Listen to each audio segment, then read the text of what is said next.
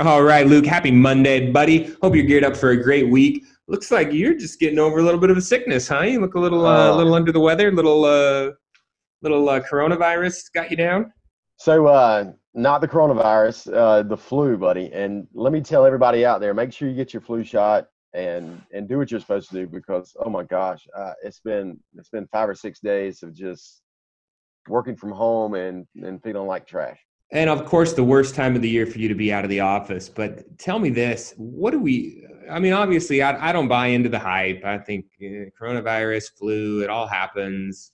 Do this, do that, do the other. But generally speaking, we should have some policies and procedures in place for our offices. Of hey, guys, like do this, don't do that. Come into work, don't come into work. These types of things, right, Luke?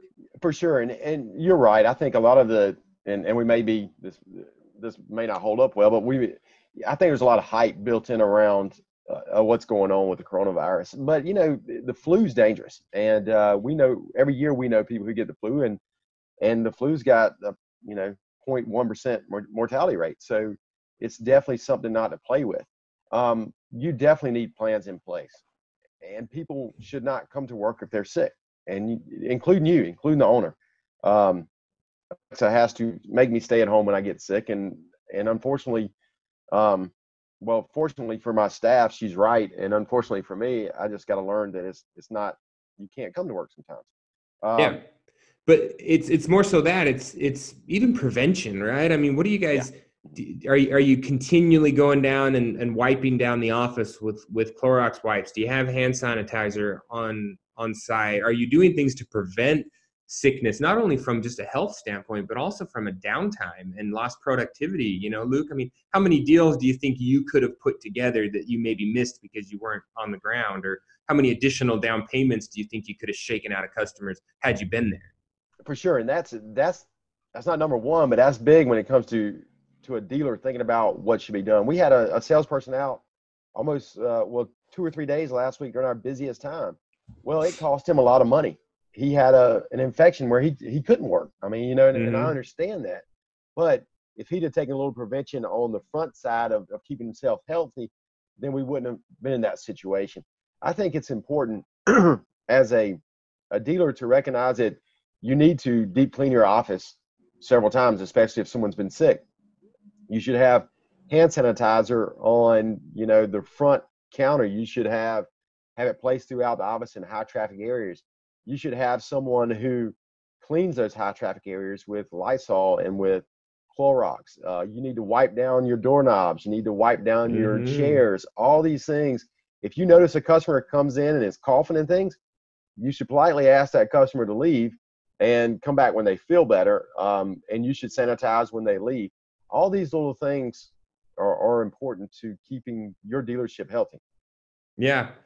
Yeah, go out. I know you can't buy those face masks anymore, but you could maybe go out and get some old cabin air filters and maybe strap it around their head or something when they're when they're in there. Get Yeah, out of here. yeah. No. Yeah, sorry, buddy. But definitely we are in a people-based business. We have a lot of people coming and going. We're dealing with cash. We're dealing with cars that have come from the auction and had Yep. 15 people in and out of them. And we're going to the auction and we're touching everything. So obviously be smart, guys. Be smart, stay healthy. Luke wants you to get the flu shot. I want you to Oh, take your vitamin C. yeah, and we do that. And one last thing, post a within your company, post something explaining your procedures on what you're doing to make sure that people don't get sick. Mm. And encourage we keep vitamin C packets at the office so you can take it if you don't feel good.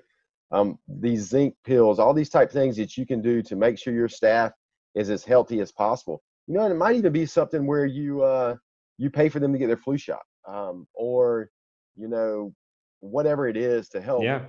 help them be more healthy. I think is something that you really should do for your business and for your Yep. employees. Yeah. So smart. Pays dividends, pays in the end. Keep Yep. them there, keep them healthy, keep them running, reduce the downtime. But if you've got it, don't be scared to send them home. Don't Yeah, be for sure. scared to tell them to stay away. And the thing is most of us can work from our home office. And Mm-hmm. even a lot of your salespeople, they can still take internet leads. They can still do a lot of these things from the house. So don't be afraid to send them home and ask them to work leads from their location. Or if you have a collector that's sick, a lot of us have ways to work collections from home as well. Oh yeah. Well, yeah, you should learn how to do that full time. That'd be great. So This week's going to be an awesome episode. We have Jared Halstead joining us out of Arizona. We're going to talk a lot about his life and business model and a lot about curbstoning. And Arizona's forefront, kicking butt. Yes, sir. Really, really being a leader in helping us dealers keep the riffraff out. So stay tuned for Thursday's episode, and everybody stay happy and healthy.